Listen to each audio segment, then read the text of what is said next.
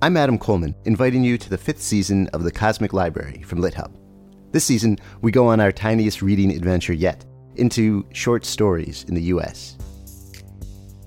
But this too turns out to be almost all-encompassing.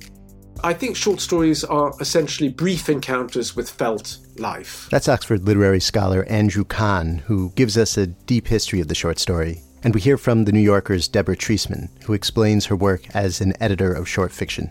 You know, if you are melding with another person, you don't turn that person into you, but you get to know the ins and outs of that person. So, and it's sort of like that. I always feel involved with the stories. We bounce around between the history and current life of short stories with the novelist Justin Taylor. The nice thing about it going out of fashion is that it really frees you up to relate to it in a different way. This being the Cosmic Library, we make sure to go way beyond U.S. short stories, too.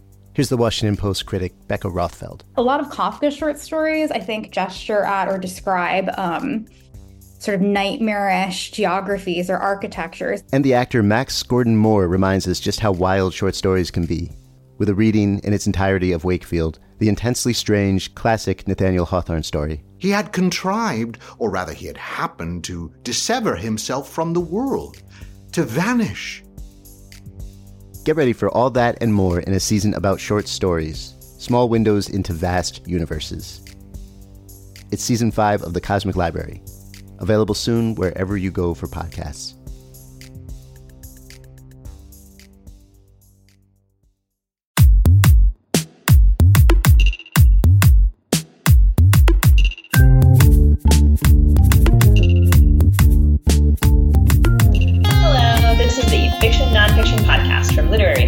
We believe that nearly every issue that shows up in your Twitter feed or on the evening news has already been tackled somewhere in literature.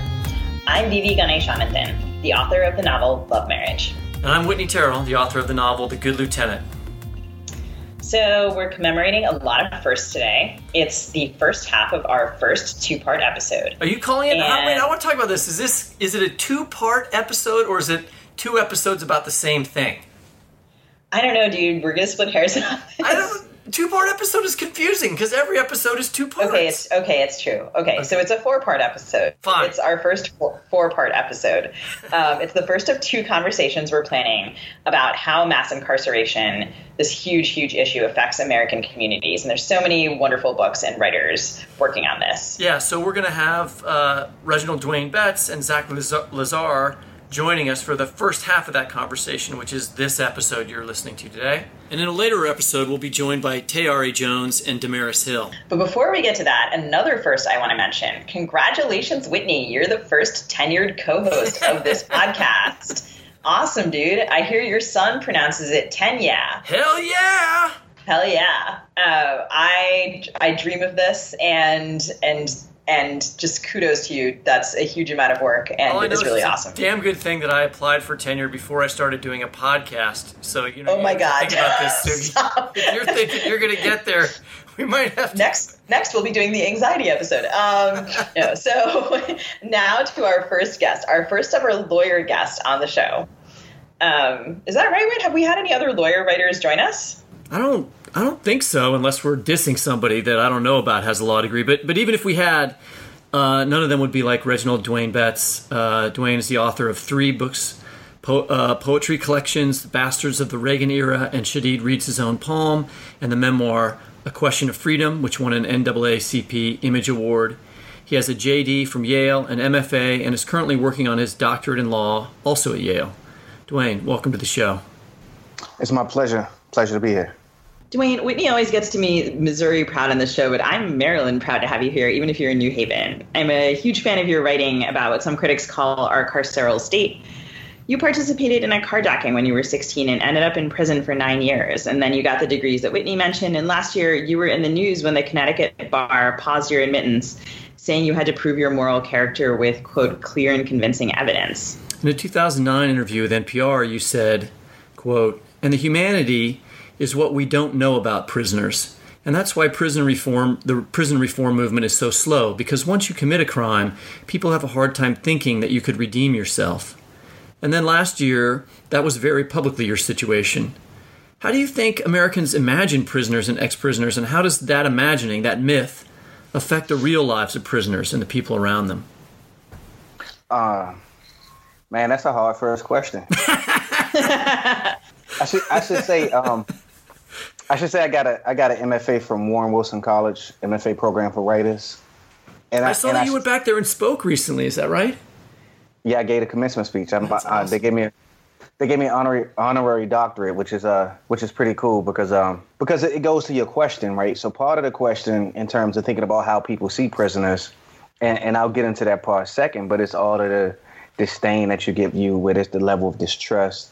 It's this notion that it's uncertain whether you'll be reliable, and that sort of questioning reliability frequently goes to things that have absolutely nothing to do with what you were incarcerated for. But at the same time, you have a lot of institutions like Warren Wilson, like the University of Maryland, like Prince George's Community College, like Yale. So you have, on one end of the spectrum, you have community colleges, and on the other end, you have elite universities that aren't trying to pigeonhole people who have been incarcerated. And I think the same thing exists, and it exists even more so in terms of the general public. You have a lot of people who, on an individual level, are welcoming, are warm, and just treat you like they would treat anybody else.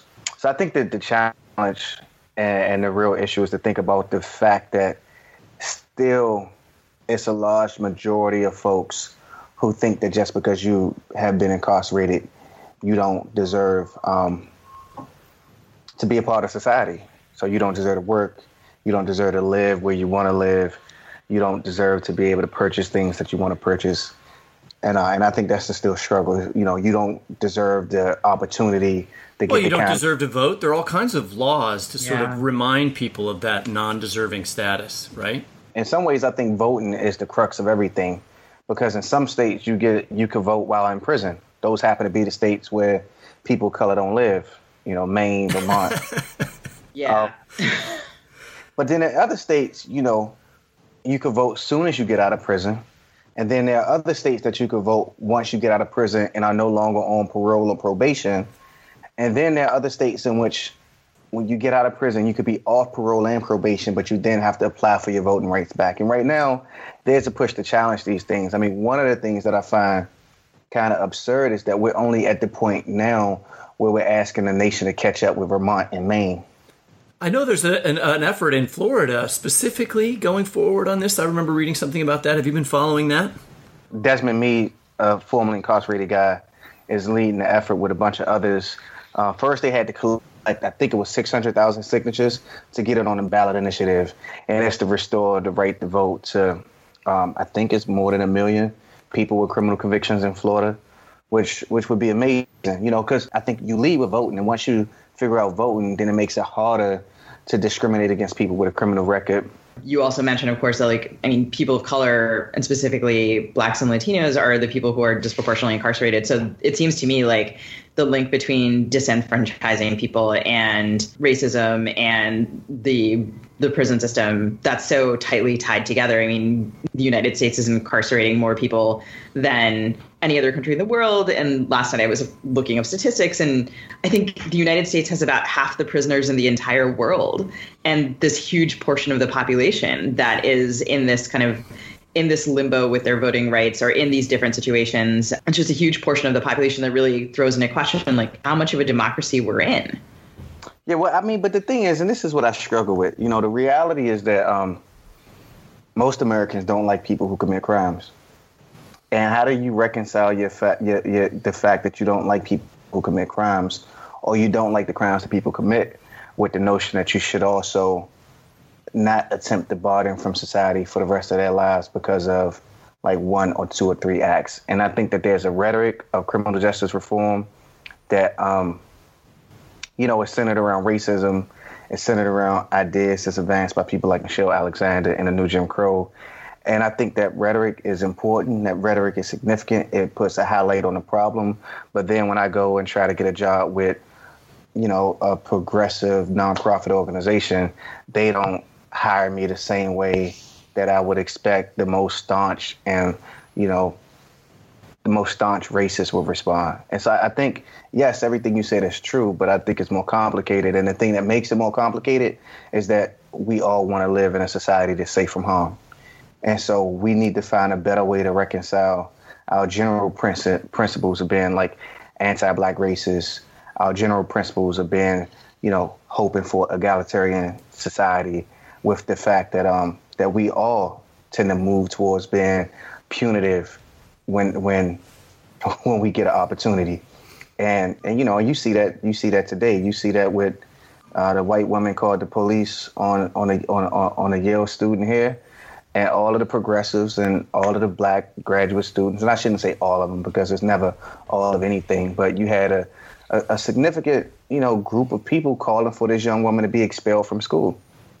They immediately said, "What's the most harsh punishment possible that we could get this person? And let's go for that punishment." And I don't know how that's any different from what society generally does when they incarcerate me, when they incarcerate my brothers, when they incarcerate my sisters. And so yes, it's rooted in a history of racism, but the caveat is that violence and crime are real. And it seems like nobody likes violence or crime. And in fact, nobody really cares to restore the rights of folks. I wanted to also mention one of the things that I remembered when I was following your effort to join the bar was that you mentioned this earlier, that you felt that sometimes people use someone's status as a felon as an excuse for barring someone for different reasons that are more political. And that's sort of what that one felt like to me. I felt like the Connecticut bar felt like you were they didn't agree with you politically, and that was what that was about. Is that a fair thing for me to think? Not well. Is it fair to the Connecticut bar? Probably not. Okay.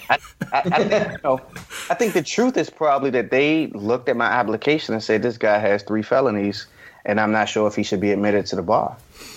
And I think that it was a process that is run by regular people who go to work on a 9 to 5.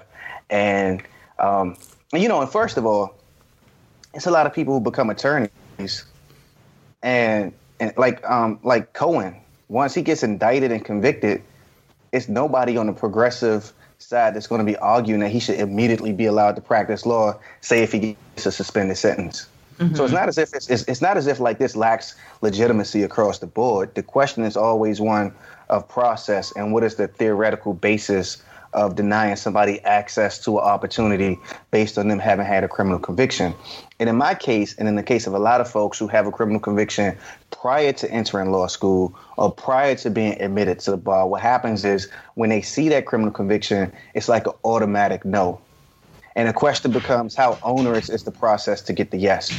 Because in the state of Connecticut, first of all, you have a job, you have to support a family, and you could get that job coming out of law school, and you don't know if that job is going to stand behind you for a process that might stretch out to a year, right? And that's a long process. And in other states, you can't take the bar exam until you get through that process, which means that you spent 3 years in law school, and then when all of your peers are taking the bar exam and you would be studying with them and preparing with them, you have to wait a year before you could do that. And over the course of that year, some of the things that was fresh in your mind have disappeared, and now it makes it more onerous for you to pass the bar. And of course, you can still pass it, but the question is, how does the process make the ultimate end goal even more complicated? Or, like in my case, they just see my name, they see the felonies, they just check no, and they don't call my references. I don't have a problem with the process, but if you ask me to write down a list of references, if you ask me to write down every employee that I've had in life, then I think that you could call some of those people. So right. So it's, and ultimately they made the right decision. But I think too that we discount the kind of trauma, stress, emotional turmoil that goes with going through a process like this, and a process that could be shortened. Like if this would have happened over the span of 1 week, I really couldn't complain. If it would have happened over the span of 2 weeks, I really couldn't complain. If somebody had called me and said, listen, sir, we see this has happened. We need to set up an interview with you, and we'd like to get all of this done and processed within a month so you can move on with your life. Are you available? Like these kind of things would have made me say, you know what? Maybe I think it wasn't necessary, but they did everything that they could to make it work. And you push it back and take it another level and just say that I had to ask people that I know. I collected over 200 letters. It was a change.org petition that got, so many signatures that when you stack it up, it reached like 2 to 3 feet off the ground. And I mean, and that's a lot to go through, and that's a lot of your life to have to put on display. And I had people writing letters for me who respect me, but they shouldn't have had to put on display the reasons why they respect and admire and appreciate me. You know, these were like private moments, and a bunch of private moments became public because of this process. I write a lot about Sri Lanka, where sort of bureaucracy is often a thing that's used to document people's stories, and then there's kind of often a situation where like there's supposed to be a report issued, like a product of all of these stories, a product of all of these words, but they are often, I mean, kind of exactly as you say, private things that people never thought would have to be put on display for the state, and that is a thing that I struggle to write about now that you've gone through this bureaucratic process and this very different kind of writing and being written to in some regard and then being written about in a different way. How has that affected your writing? One of the crazy things is that everything I said about what the Connecticut bar examiners were thinking about is all conjecture because there was no report produced. You know what I mean? I was trying to view them in their best light, but there's another version of it, and the reality is that we just don't even know. And this is the case for a lot of these bureaucracies around these kind of issues. But how has it changed my writing? I'm not sure how it's changed my writing, except to say that I am now more aware of the invisible world, and there isn't a poetic discussion about the way in which these invisible bureaucracies work in the lives of people, particularly in the lives of people who've been convicted of felonies. I mean, I think about all of the jobs I've applied for that I didn't get, and I have no idea why I didn't get most of those jobs. And I'm not saying that, you know, employers should have to like write out why you didn't get a job, but you realize that that's also a kind of bureaucratic decision. And in the case of somebody that's formerly incarcerated, it frequently is driven by their incarceration, and you just will never know. And I don't think that we talk about that enough, you know, the sort of invisible hand of stigma that motivates the opportunities that folks with criminal records actually have in society. But has it, in fact, influenced my writing? I think it will. And I think it has to the degree that it makes me aware of my gaps. I mean, if you read Bastards of the Reagan era, it's almost to say that we live in an administrative state, you know, and that's neither a good nor a bad thing. It's just a fact. And you have agencies from, you know, housing to welfare agencies to sort of the agencies around employment, like the EEOC, that's set up to protect our interests. And all of these things are like, you know, administrative agencies that make thousands and thousands of discretionary decisions. But think about it, you know, we write poetry, we write literature, and oftentimes those kind of agencies don't exist. I mean, the police department is an agency, and you could write work and you write this stuff, but what's absent from the stuff is anything that's reflecting the kind of stated rationale of some of these agencies when they actually do state their rationale. And then even like in my book, it's not even a discussion of a sort of unstated rationale. But imagine trying to talk about, you know, it's a fucking government document right now. The White House sent out a document that's like why we call it's like something like the those MS-13 animals. This is this is a government document. This is not something that was said on some random blog, right? This is whitehouse.gov. What you need to know about the violent animals of MS-13. Now, you know, this is so when we create the things that we create, how much of it is kind of influenced and reflective of this? Or a different kind of example around mass incarceration. In 1992, the Attorney General Barr wrote, they produced a report called The Case for More Incarceration. I mean, this is the federal government. This is the Department of Justice producing a report that's making the case for more incarceration and publishing it. You know, how much does my work reflect the existence of those kind of things?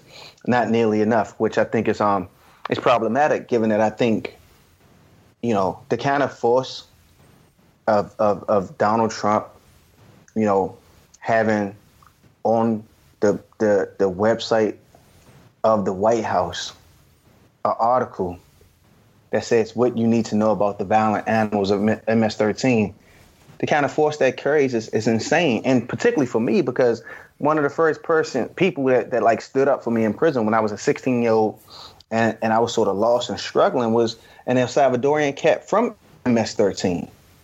And so I know personally that the broad brush, that first of all, to say violent animals denigrates both animals and humans, right? That they sort of categorize the discussion in that way, right? To use animals as a pejorative, it denigrates both animals, but it also denigrates like humans as well, right?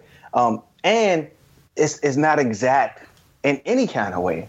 And it's just, I will hope that the next thing I write is reflective of this. When I wrote my memoir and I talked about my relationship with this cat named Snoop, I wasn't writing it with this context in mind. And I hope that the next thing I write is, I hope that I'm more attentive to the fact that all writing exists within the context of the political world and the political landscape in which I live in. Yeah. Before we go too much farther, I feel like I really would love to ask you to read a poem for us. And I was thinking of your 2015 poem for The City That Nearly Broke Me, which I think maybe follows our discussion pretty naturally. Would you mind reading it? Yeah, no problem. For the city that nearly broke me. A woman tattoos Malik's name above her breast and talks about the conspiracy to destroy blacks. This is all a fancy way to say that someone kirked out, empty 5 or 6 or 7 shots into a still warm body. No indictment follows Malik's death, follows smoke running from a fired pistol. An old quarrel, crimson against concrete and the officer's gun still smoking. Someone says the people need to stand up, that the system's glass house falling on only a few heads. This and the stop snitching ads are the conundrum, and damn all that blood. All those closed eyes imagining Malik's killer forever coffered to a series of cells. And you almost believe them. You do. Except the cognac in your hand is an old habit. A toast to friends buried before the daybreak of their old age. You know the truth of the talking, of the quarrels, and how history lets the blame go blameless for the blood that flows black in the street. You imagine there is a riot going on, and someone is tossing a trash can through Sal's window, calling that revolution. While behind us, cell doors keep clanking closed, and Malik's casket door clanks closed, and the bodies that roll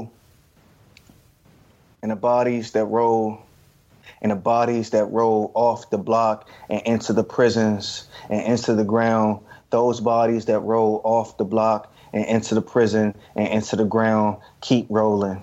And no one will admit that this is the way America strangles itself. Thank you. It's kind of an amazing and very powerful mechanical image of the system at the end of that poem. You've written about going back into prisons, how you feel both familiarity and strangeness. How's this conversation between you and people currently incarcerated affected your writing? Going in as a public defender is different, I think, because people don't give a fuck if you've been locked up, and they shouldn't, know. Right. They are concerned with their incarceration, and that's shit. I mean, that's real. That's understandable. So I get that, but and so what it's done for me, I think that sort of idea of grappling with going in when I was working in the public defender's office was realizing the ways in which my rhetoric about criminal justice reform, whatever it might be, this sort of underlying current, the thing that was like really real was that, people locked up and they want to go home. Yeah. And the stuff that I was saying could really only matter but a bit. So that was one thing. And in terms of like now, in terms of reflecting on friends that I know, I think for me, my work is invested in their lives. a law degree was an opportunity for me to force my way into a conversation. And then I get a law degree, and it's like, yeah, but my friends ain't making parole, and they going up for parole every year. Or, what do you do for somebody that has 50 years? You try to find a way to get them a lawyer. And then what if somebody has 50 years and they're guilty? Then you help them write a clemency petition. And so I found myself doing these other things that that keeps me connected to incarceration. And my work has grown and it's changed. People say, Dwayne, are you always going to write about prison? And I'm like, let's be honest. Writing about incarceration is an expansive thing, and it's more than just one or two or like 1,000 things. And that I'm arrogant as anybody else, but I'm not so arrogant as to believe that I've even adequately covered what it meant to serve a day in prison, let alone to serve decades and decades.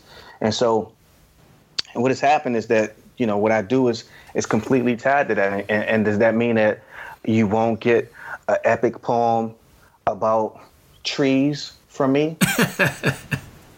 Yeah, that's not what I'm going to write. I'm not going to write the 500-word poem about garbage. Like, literally, that's not going to be the thing I'm writing. But I'm gonna try my best to write about the thing that's in the center for me of what it means to be an American today. Immigration and incarceration. This is the center of what it means to be an American. So yeah. I wanted to mention this essay of yours that I really think is great. It comes from American Poetry Review, called "Feeling Fucked Up," and it's about the poetry of Etheridge Knight. And in it, you address some of the ideas that you're addressing now, which is, prison is an individual tragedy, but there's also a collective narrative and architecture to this, and you see that through, you see him as somebody who's beginning to articulate that. We see that more directly in a book like The New Jim Crow. I wonder if you could just talk about that essay and how you discovered Etheridge Knight's poetry a little bit.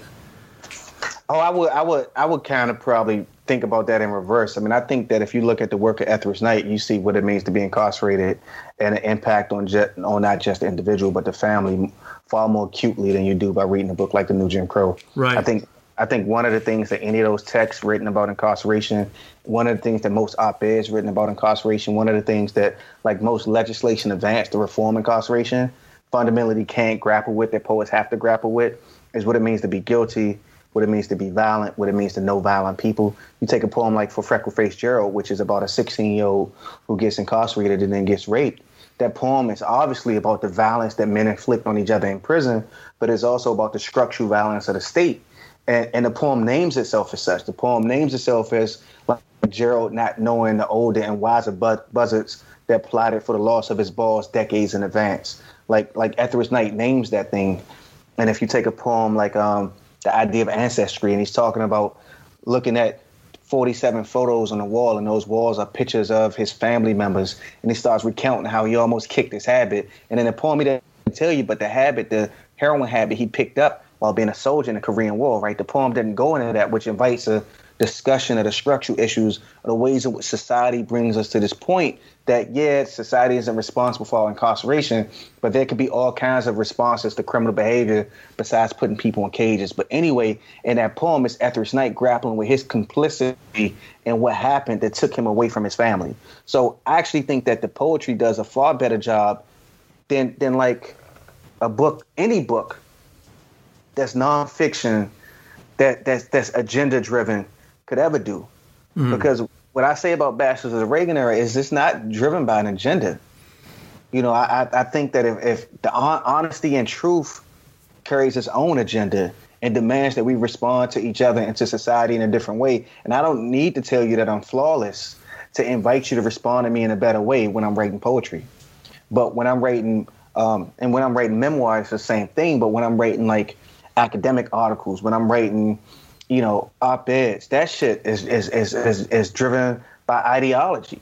That shit is driven by me being convinced that I need a cudgel to make you see things my way. So I am like adamantly against this notion that no matter how impactful, I don't even like using but no matter how impactful any of these texts have been that have made it into the mainstream consciousness, that they ever do a better job of literature, of music, of poetry, because they don't. Because if they did, then the first act of the federal legislation right now, criminal justice reform, prison reform, it would be far more robust.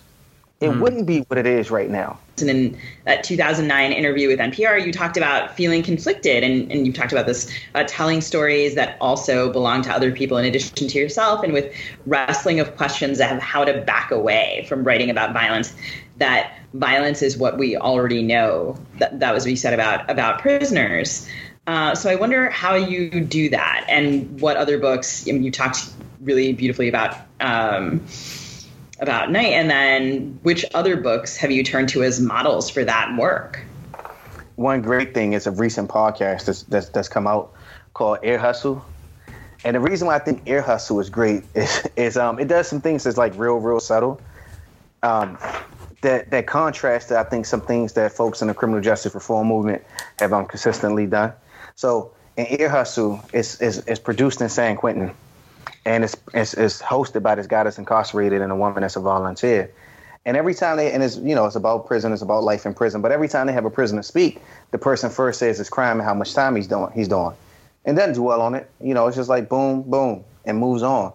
But it's not afraid to confront like what happened to get the person incarcerated. And the other thing it does is it's not, when I wrote my memoir, there were things that I was 27 and I was 27 when it was published, but I probably was like 25 or 26 when I wrote it. And having been incarcerated at that time, I've been incarcerated a third of my life. And I just wasn't, I wasn't ready to write about certain things, to talk about certain things. I just didn't know how. And what they do a great job of doing is they not hiding things. It's like I don't think that I'm less worthy of dignity because of X wrong that I've committed.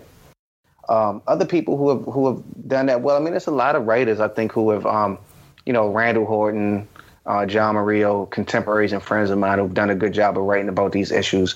But it's even in other things like Crush, this book by this cat named Sykin, which isn't about incarceration at all, but finds a way to beautifully write about a love affair. And, it's a series of poems about a relationship between these two men. But it's just devastating, and it's done in a way that's graceful, in a way that doesn't really have a sense of shame to it. But I think great writing has always found a way to do these things, and when I approach it, I think now when I approach it, my thing is to try to be as informed as possible about the world and the landscape I'm writing about, to not just take for granted that just because I've been there, I know everything that is needed to know. And I try to do things like interview people. I try to do things like conscientiously engage with folks to kind of figure out what my gaps are, to the degree that like there are these huge gaps. What do you think about pop culture depictions of life in prison? I was thinking about Oz or Orange is the New Black. I like Piper, so I'm not criticize Orange is the New Black. I will say I once criticized Orange is the New Black, and a friend of mine said, I shouldn't even say this either, but a friend of mine was like, he said something like he was aghast or something at my critique of the New Black or something. I was like, you could find a whole lot of things to be aghast about, but not my criticism of a fucking television show. But for television depictions, I say most of them are horrible. Or most of them lean towards certain recognizable tropes. And maybe all television does that, but great television doesn't. And it's sad the way in which stuff about prison just always does it. It's as if, there's no way that people imagine doing this without relying on these kind of tropes. Could you talk about those stereotypes and tropes, like what you think those are? Oh, yes. I mean, the obvious one. It's like, violence, it's rape, it's illiteracy, it's this notion that escape is ever possible, things like that. But also, and maybe it's also revealed in what's not discussed. You think about somebody like Wilbur Rideau and the Angelite, who produced this amazing newspaper for years in Angola, and they were winning national magazine awards. Like, you won't see a prison show that has that kind of vibrant public life. It's a guy that's incarcerated right now in Minnesota who got a memoir that's recently released or soon will be released. And he's been incarcerated for like a couple decades, I think, and has much more time to do. But he is actually, engaged in his work, and he's a good writer. You have writing programs all across the country. I will say it's not enough writing programs in prisons across the country. It's not enough college and prison across the country. But those things exist, and those things could be the platform. Man, we were talking about doing reality TV shows back when I was locked up, before everybody and their mama had a reality TV show. And it was just like, they could just follow us on the yard, and it'd be a hell of a show. I have no idea how we got into this conversation, but it was, it was me and a couple friends of mine, and we were just talking, and it was shit that was happening, and some of the stuff that was happening wasn't rooted in violence, and it wasn't rooted in perversity, and it wasn't like rooted in destitution. It was rooted in people trying to figure out a way to live in conditions that weren't conducive to living. And also the other thing that you never see in these shows is really like the way the system so pervasively seeks to like strip you of things that make you human, So first of all, like it's no conjugal visits anywhere in the country except 4 states, right? So and conjugal visits and family visits are more than just about sex. It's about intimacy. It's about being able to spend 48 hours with your child. Right. It's about being able to read your child a bedtime story, to cook a meal with your child, because these are things that mark the living as living and have always done so. And you could read Blood Meridian. As fucked up as that book is, as violent as that book is, these motherfuckers still eat together. I mean, they still like sit around and fight. They still talk. Yeah. And if you think about most of these things about prison, even the conversations that happen in a lot of these prison shows, it's never just two people vulnerable and talking about something that has nothing to do with their current condition and situation. So I think I would think about those as criticisms, and I would think that the biggest criticism is everything that's left out, Could I ask you to close out the show for us by telling us about writing your poem from 2010, Prison, one of several poems, I think, by that name, and reading that for us? Yeah, so that poem comes from, it's a riff on a George Herbert poem called Prayer 1. And standard definition poem, but I think that the interesting thing about the Herbert poem, guy that was obviously like a religious poet is in talking about prayer and defining prayer. He just has these like stunning turns of phrases. He says, let me try to think. He says something like, he calls it the bird of paradise. And in one line he calls it something like the soul and paraphrase. Prayer as the soul and paraphrase. I mean, that is just a kind of beautiful and arresting image. And so I wanted to write about prison, and about, both the expansiveness and frustration of it. Prison, the sinner's bouquet, house of shredded and torn Dear John letters, upended grave of names, moon black kiss of epistles, flat side, time blue born and threaded into a curse, Lazarus a hustlers, the picayune spinning in the beatdowns, breath of a thief stilled by fluorescent lights, a system of 40 blocks, empty vials, a handful of purple cranes bills, memories of crates suspended from stairs, tied in knots around street lamps, the house of unending push-ups, wheelbarrows and walking 20s, the daughters chasing their father's shadows, sons that upset the wind with their secrets, the paraphrase of fractured, scarred wings flying through smoke, each wild hour of lockdown, hunger time, and the blackened flower. Dwayne, that's an amazing poem. Thank you so much for joining us. It's been a pleasure to have you on the show.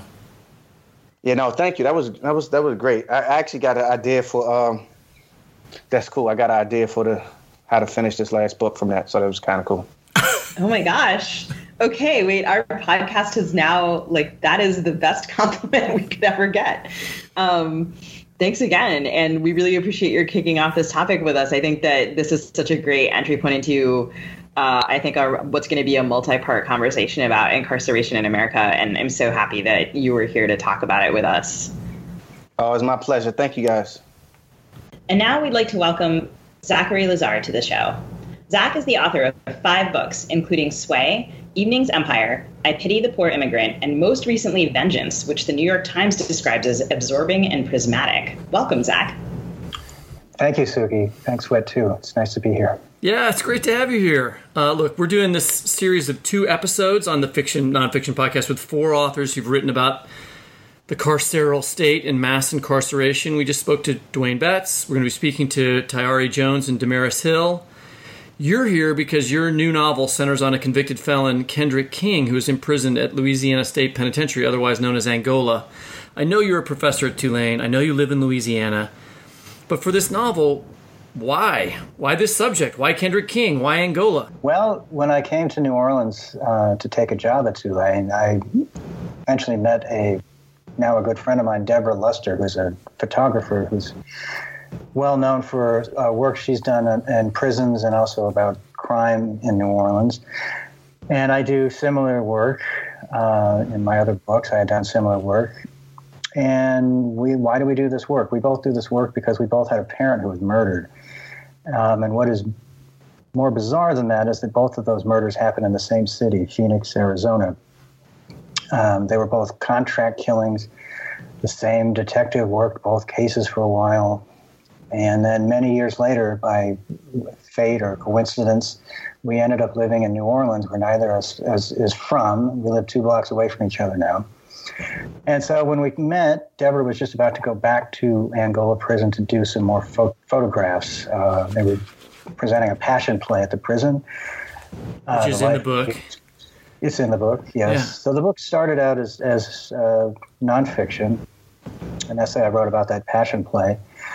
And I had a lot more to say, and so I kind of then took that nonfiction essay and morphed it into an imaginary novel that is presented as it's kind of a fake documentary, this book, in the sense that the central character, Kendrick King, is not real. He's a fictional character. A lot of the things that happen in the book I didn't actually do, although I did go to the prison that week and several times after that. When I got to Angola, all of that stuff about our past, my past and Deborah's past, did work its way into everything I saw. But what I really saw was the criminal justice system close up and personal for the first time. And I saw that in Louisiana, and I saw that at a place, Angola, where most of the people incarcerated there will never get out. And an overwhelming majority of those folks are Black. And so these issues became the focus first of the essay and then of this novel. So the question of how to write about mass incarceration as a white writer is really front and center in the book. And the narrator who's telling us the story is white and shares many characteristics with you. And Kendrick King is Black. And you even have a chapter whose heading is Gays. Can you talk about how you thought about writing this book specifically as a white writer and taking on the justice system that you just described? Yes, well, I knew that this was going to be very problematic. That's why I put myself in the book as the narrator. Well, I guess what I would say is, and I've said it before, is that writing across that racial divide, if you're a white writer, is rightfully challenging, because if you do it badly, you enhance that divide. That's one thing to think about. The other thing to think about was that I was originally there as a journalist, and many people that I spoke to literally said to me, please tell our stories to the world. So you have those two things to weigh against one another. And it was something I thought about every single day that I wrote this book. And, you know, I had a decision to make. I could either see what I saw during that week and go on with my life, or I could not do that. I could try to write about it. we did an entire episode of the podcast with Danielle Clayton and Aisha Pandey, partly about the sort of whiteness of the publishing world, but also about the idea of writing across racial lines and talking about that. And it's something that I've done, something that I find difficult, but also felt is important and have been encouraged to do by writers that I respect. But I always worry that I'm going to screw it up, and and also, was there anyone who said to you, "Hey, don't do this. You shouldn't write this book"? Nobody ever said that, and in fact, the opposite. I mean, I published the essay that preceded the novel, and many Black friends read the essay and gave it a lot of support, encouragement, encouraged me to write this book. It's a valuable thing to do if you do it conscientiously, and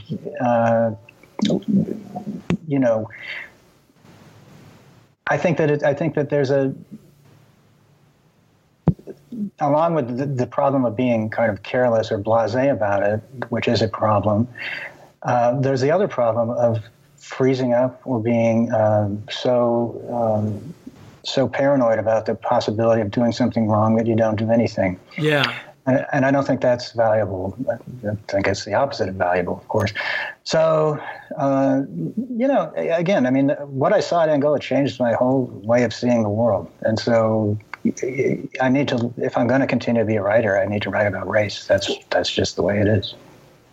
One of the interesting things about one of the essays we talked about in that to harken back to that episode was Ellison's essay, 20th Century Literature and the Black Mask of Humanity. And, he's encouraging white writers to write across the racial divide. But one of the reasons that he says it's important to do so is that it's kind of, he's talking about economic terms, like it is impossible to understand the economy of the United States without thinking about race. And in certain ways, I feel like, look, it's, white people are not uninvolved in the presence of the mass incarceration state. They just don't have to think about it, but that doesn't mean they're not a part of it, I wondered if you could speak toward that idea. Well, I think that, again, like you said, white people don't have to think about race unless they want to. They also don't have to think about prison for the most part unless they want to. You said, that hadn't been a part of your life, right? Well, I mean, sort of. I mean, my father was murdered, so it is something that That's true. The world of crime and criminals is certainly something I've thought about quite a bit. But I also have friends who are white who are in prison, so I don't want to discount their part. Yes, of white people do go to prison. I think that the racism of prison is complicated and pervasive and huge, and it is something that, again, it's in the book. It's a huge part of the book. I think that it's part of the whole picture of America, and if you're not seeing it as part of that picture, then you're not seeing the picture. I mean, when we were talking to Dwayne Betts, he was talking about the importance of moving beyond certain tropes that appear over and over again in pop culture when it comes to the experience of prison. And you're talking about, your experience of going to Angola kind of overturning your worldview. And I think just to go back to Ellison for a second, that essay, which after we did in that episode, I did it in class with my students. I mean, it's just such a stunning essay, in part because it just sort of talks about the ways in which sort of our complicity with racism is so tied to American capitalism. And of course, the prison system is just intensely tied to capitalism in the United States. I mean, it's an industry, and there's just this huge amount of money going into it. The issue of private prisons has come up several times recently. Beyond sort of the question of the money, then there's the question of just kind of the images we see of who do we see getting arrested, often like now in recent times with more cameras out there, people getting hassled by the police, getting arrested, facing police brutality, et cetera, et cetera. Those are often Black Americans. And then also the images that we get of prison are, Dwayne mentioned rape, certain kinds of, like, say, alliances within the prison system. That might be me and not Dwayne, actually. But just sort of like the cheesy things that you think about what jail is like. I mean, I used to watch Prison Break which is, fantasies of escape. I mean, the one thing, and I really love it, Sugi, that you're bringing up the capitalist side of this, right? You know, that these prisons are an industry, that in a sense, if you think about those stereotypes that Dwayne was talking about, it's like advertising for the need for our industry. Exactly. You understand? I mean, it's not just accidental. And then it becomes, not if it was sinister already, but it becomes even more sinister in a way, to me. Yeah, I mean, I should say that Angola is a little bit, it doesn't quite fit into the for-profit model because it's unlike other institutions in Louisiana, which are for-profit prisons. Angola has an annual budget from the state that is too low, and so it's kind of in a weird way the opposite of a for-profit prison. Although they are all kind of working in the field for very low pay, so in that sense, there is some profit going on there. But I think that. To go back to the question, though, of stereotypes and tropes, which is interesting to me, I think that the overwhelming thing that I saw, and I spoke to over 40 people over the course of a week, so I'm frequently speaking to them many times, was mostly how ordinary people were, and how little the story I needed to tell had to do with violence or prison rape, etc. I don't want to discount the violence that happens in prison because it's very real. One of the people I interviewed, who I remember very fondly, was just murdered in Angola a couple of months ago. That happens. But what I really found was that what I ended up talking about was philosophical and spiritual questions that had to do with being incarcerated for a very long time and probably forever, and what that means, not necessarily physically, but spiritually to people. That was the substance of the conversation, and I think that was what defied this tropes or stereotypes the most for me, was talking to people, many of whom had not even graduated high school, who had very deep worldly things to say about the human condition. And these conversations were unbelievable. I think you write about this really well in the book. There's a passage from that same chapter Sugi mentioned, Gaze, right at the beginning. Could you read that to us? Yes, sure. So this section starts with two quotations from fake newspaper clippings that are about the case of Kendrick King, who is the centerpiece of the book, who says that he was coerced to give a false confession to a crime he never committed. The detective told me he wanted me to be a witness against Jeffries, King testified Wednesday. I said I didn't know why he wanted me as a witness if I wasn't there.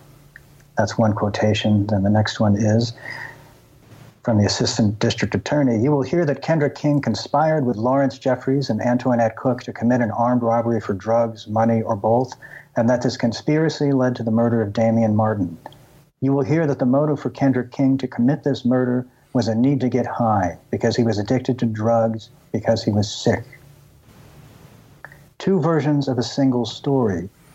In the first, a black man is saying that a white man's story is fiction. In the second, a white man is saying that a black man's story is fiction. I know which story I would prefer to believe, and I know you know which one you'd prefer to believe. But of course, none of that has anything to do with which version is true. It's a problem not just of facts, but of imagination. The crow wished everything was black, William Blake wrote.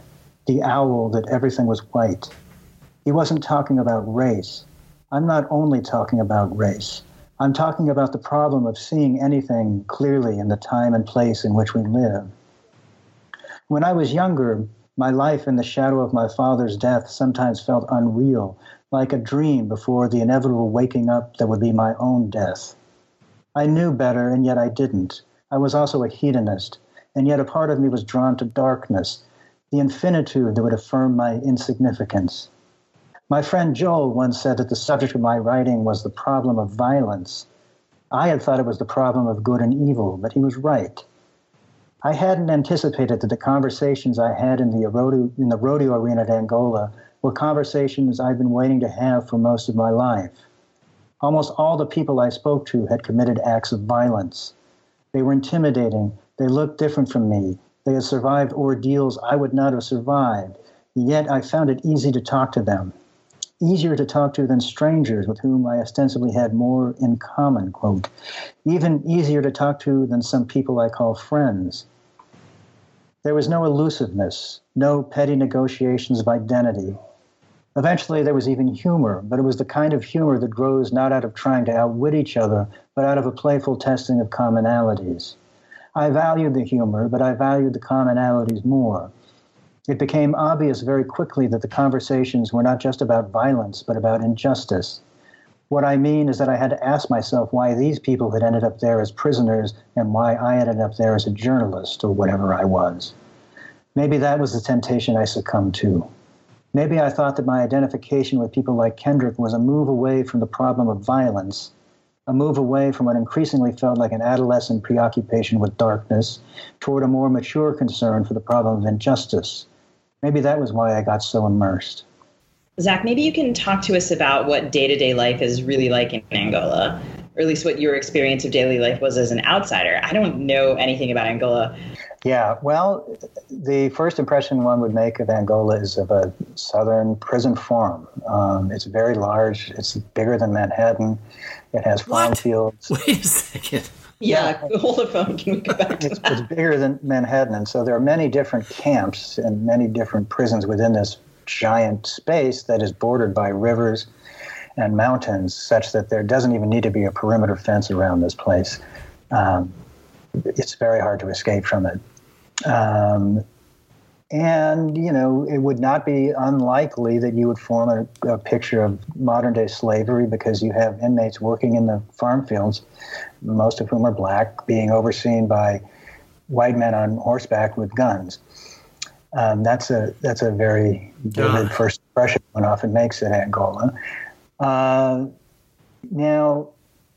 having said that, there is some nuance to work into this because it is. Can we just go back a little bit and they're working fields that are for what reason? Whose fields are they? What are they doing? I mean, what is the actual purpose of the work other than just to waste time? No, they're literally growing. They're growing vegetables for food, for the prison there and for the prison system in general. Okay. They're raising cattle. I don't think the cattle are slaughtered on the premises, but there are a lot of cattle there. There's a license plate factory there. There are poultry farms, and there's a poultry plant, I believe. There's a lot of labor that goes on at Angola. It also has this flavor of a military encampment. It's all men, of course. They sleep mostly in dormitories with about 60 guys per dorm. Does the movie HUD take place there? It doesn't, but it's very reminiscent. Yeah. Okay, I mean, because everything you're describing sounds like that film. Yeah, no, it's exactly. That's it very much reminds one of that. The thing that should be said about Angola, it was once the bloodiest prison in America. It is not the most bloody prison in America now. But what it is instead is this place where people are serving these extraordinarily long sentences, usually after having had very inadequate trials. And so there's also this odd monastic quality to it because people are locked up for their lives, and they're thinking about that a lot. And there are all these clubs and organizations within the prison, anything from a chess club to various religious groups, singing groups, musical groups, the sports. There is a rodeo that happens 2 times a year. And part of the rodeo also includes a huge craft fair where guys who make anything from jewelry to elaborate lawn furniture out of wood, they can sell that stuff during the rodeo. It's hard to describe the strangeness of Angola, and I still go there a lot. I'm going there tomorrow, actually, to visit a friend. And what always strikes me is how I've forgotten how bizarre it is and how chilling it is. even though I've been there a lot of times. So I know that when I arrive there tomorrow at the gate, I will again be stunned by the place itself. Everybody who is able-bodied works in those fields. They start working for, I think, 5 cents an hour. The maximum, you get a series of raises. The maximum raise takes you to 20 cents an hour. Oh, my God. Labor. Oh my God. Yeah. And can we go back for a second to, you said that Angola was the bloodiest prison and isn't now. Where does that statistic come from, and how is that measured? Is that sort of in prison violence statistics that exist? Yes, I'm not a good statistics person, so I couldn't really tell you that. But this is just the general story, and it's told to me over and over again by incarcerated people. So the bad old days are sort of over, and it's attributed to a couple of different wardens. Most notably, though, a guy who was there for over 20 years, no longer there, but he Christianized the prison, and that had a large effect on the violence. It had other effects that I would not be so approving of. But again, there is this. So I have a friend now for 5 years who's written his own novel about Angola. He's serving a life sentence there, and I was just rereading a passage of it, and he talks about this too in his novel about how it's a scene in which a young man is just arriving there, and he's getting his feet, figuring out what's going on, and he realizes that this is not the wild, dangerous place that I thought it was going to be, that those days are sort of in the past, and that what you have now is people just trying to make the best of what's here, either so that they can try to get out someday or keep their level of privilege within this sort of hierarchy of privileges that exists in that. Within the space of Angola, there are different layers of freedom, levels of freedom one can have. And so if you have the highest level of privilege, you can, for example, a man who works for the prison magazine, he has a key to that office, and he can go in there 24 hours a day, 7 days a week, even at night. He can leave his dorm and go in there. He has an extraordinarily high level of freedom within that institution. It's very unusual. It's its own world. It's what I think I'm trying to convey. It really is its own world. It sounds like its own country. Yes. Could you talk to us a little bit about Kendrick King? Sure. Is he a composite character? How did you come up with this character? And one of the central motors of the book's plot is the narrator's attempt to sort of wrestle with Kendrick's innocence or lack of innocence when it comes to the crime that he's charged with. Like, why is that important to the narrator? I'd like to talk about that as well. Well, it's funny. I actually was just on the phone this morning with my friend Quantos, who's the writer in prison that I just talked to you about, and he had finally he had read Vengeance in manuscript and given me feedback, and then he finally got his copy of the finished book and read it, and we talked this morning, and he said something to me that I thought was miraculously on the nose, which was that my preoccupation in the book with this question of Kendrick's innocence or guilt was really a preoccupation with my father's innocence or guilt, because my father was murdered by contract killers, hitmen. He was testifying against his former business partner, and that man hired these guys to kill him. And so whenever something like that happens, you have this question that people ask is, well, why was he in business with this guy in the first place? And how much did he deserve to get murdered in this garage? I just want to break in briefly and say that you wrote about this in Evening's Empire, so that the readers can look that up if they want. That's right, yes. And that previous book is sort of woven into the new book.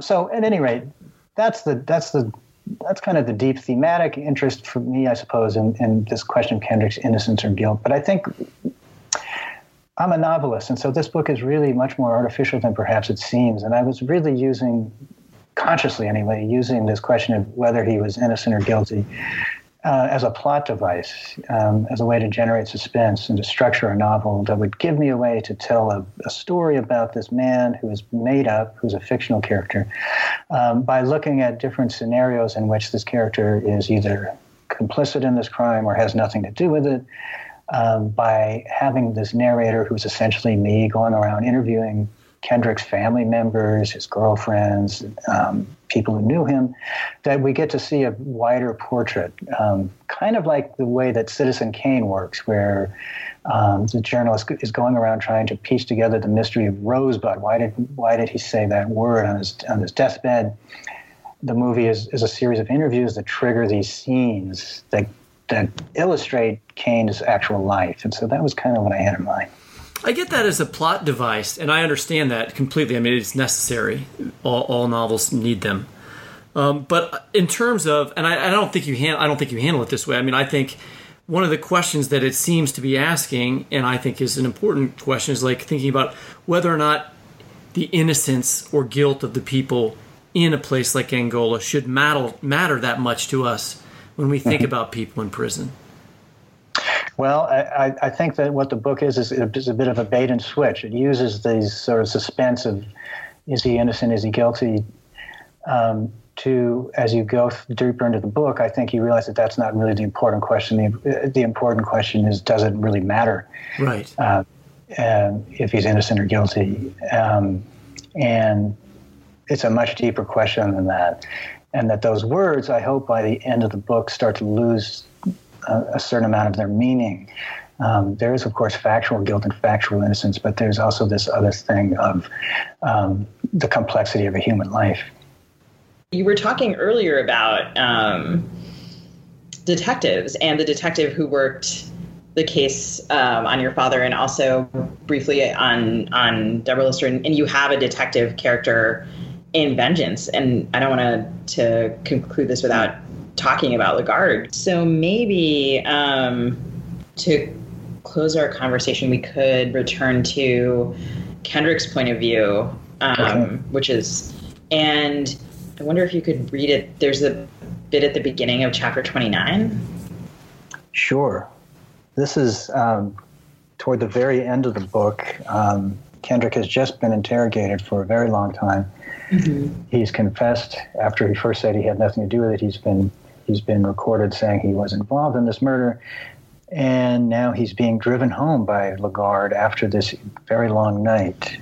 He's being driven back to his mother's house. It starts out with a quote from the transcript of Kendrick's interrogation. Lagarde, okay, is everything you've told me true and correct to the best of your knowledge? King, yes, sir. Lagarde, okay. And how do you feel you've been treated by me tonight, Kendrick? King, fairly, fair. The back of the car is dark. The glass between him and Lagarde almost opaque. No air conditioning coming in through the vent. The windows tinted so that everything outside is a field of bluish black with faint smudged pinpoints of white light. He sits like a child with his legs at an angle, his hands cuffed behind his back. There's a kind of cage built around the back of the car, which adds to the feeling of absurdity, of over-preparedness, the cuffs on too tight, cutting into the bones of his wrists and impeding the circulation in his fingers. He sits without speaking in the dark blue space, hearing the occasional noise of Lagarde's radio, with little idea of where they are, until Lagarde makes a turn off the main road, and he can somehow sense that this is his mother's street, Avenue F. He'd wondered, as Lagarde had brought him out after they'd made the tapes, how he was going to get his mother her car back. He had driven his mother's car to the detective bureau. He had even asked Lagarde about it, and Lagarde hadn't answered, just told him to stop straining. The blue and white lights are flashing, but there's no siren. Lagarde pulls into the empty driveway, the headlights shining on the front of the house with such brightness that you can almost hear it as a sound. He announces their arrival on his radio, then reads out the number on the odometer. Janelle and Desiree, Desiree and Janelle. After all that back and forth between his girlfriends, he has finally moved in with his mother, back to this little house made of orange brick with a tiny cement porch in front, 2 white columns, all of it lit up starkly now, like a scene from some crime show on TV. Clean up her face, Kendrick. He remembers that moment at the Oakwood Mall, bent down over Aisha in the stroller to wipe her face, and seeing her cheeks, her nose, so intricate and small she seemed to have been shaped from a mold, his baby girl. He couldn't believe how it made him feel. Aisha, Janelle, his girls. It's almost 5 a.m, but it's completely dark. or at least it looks completely dark from inside the car. It's the second time in a month he's been handcuffed in the back of a police car. Clean up her face, Kendrick. Still looking for a job, getting ready for school in a few weeks, thinking about becoming an EMT, all his clothes and garbage bags on the floor of his bedroom in his mother's house. He moves his fingers to try to get some blood into them, but the little movements make the cuffs bite into the bones of his wrists in a different, sharper way, his arms tingling now, pins and needles from the shoulders down. Thanks, Zach. Sure, you bet. And thanks so much for being on the show. Oh, it was my pleasure. Thank you so much. What great questions. Really wonderful to hear the answers. Thanks again. And that's it for the Fiction Nonfiction podcast. Our theme music is composed by Travis Workman. You can subscribe to us by typing fiction/non/fiction into the search bar of your favorite podcast app. You can also listen, find previous episodes, and read excerpts from our interviews at the Literary Hub website, lithub.com, where the Fiction Nonfiction podcast page is listed under the News tab. We'll post a link to the books we referenced this week on our LitHub show page, on Facebook at FNFPod, and on Twitter at FNFTalk. Happy reading, and welcome to UMKC MFA students Aaron Saxon and Kevin Coder. They'll be interning with us and co-producing the show this summer.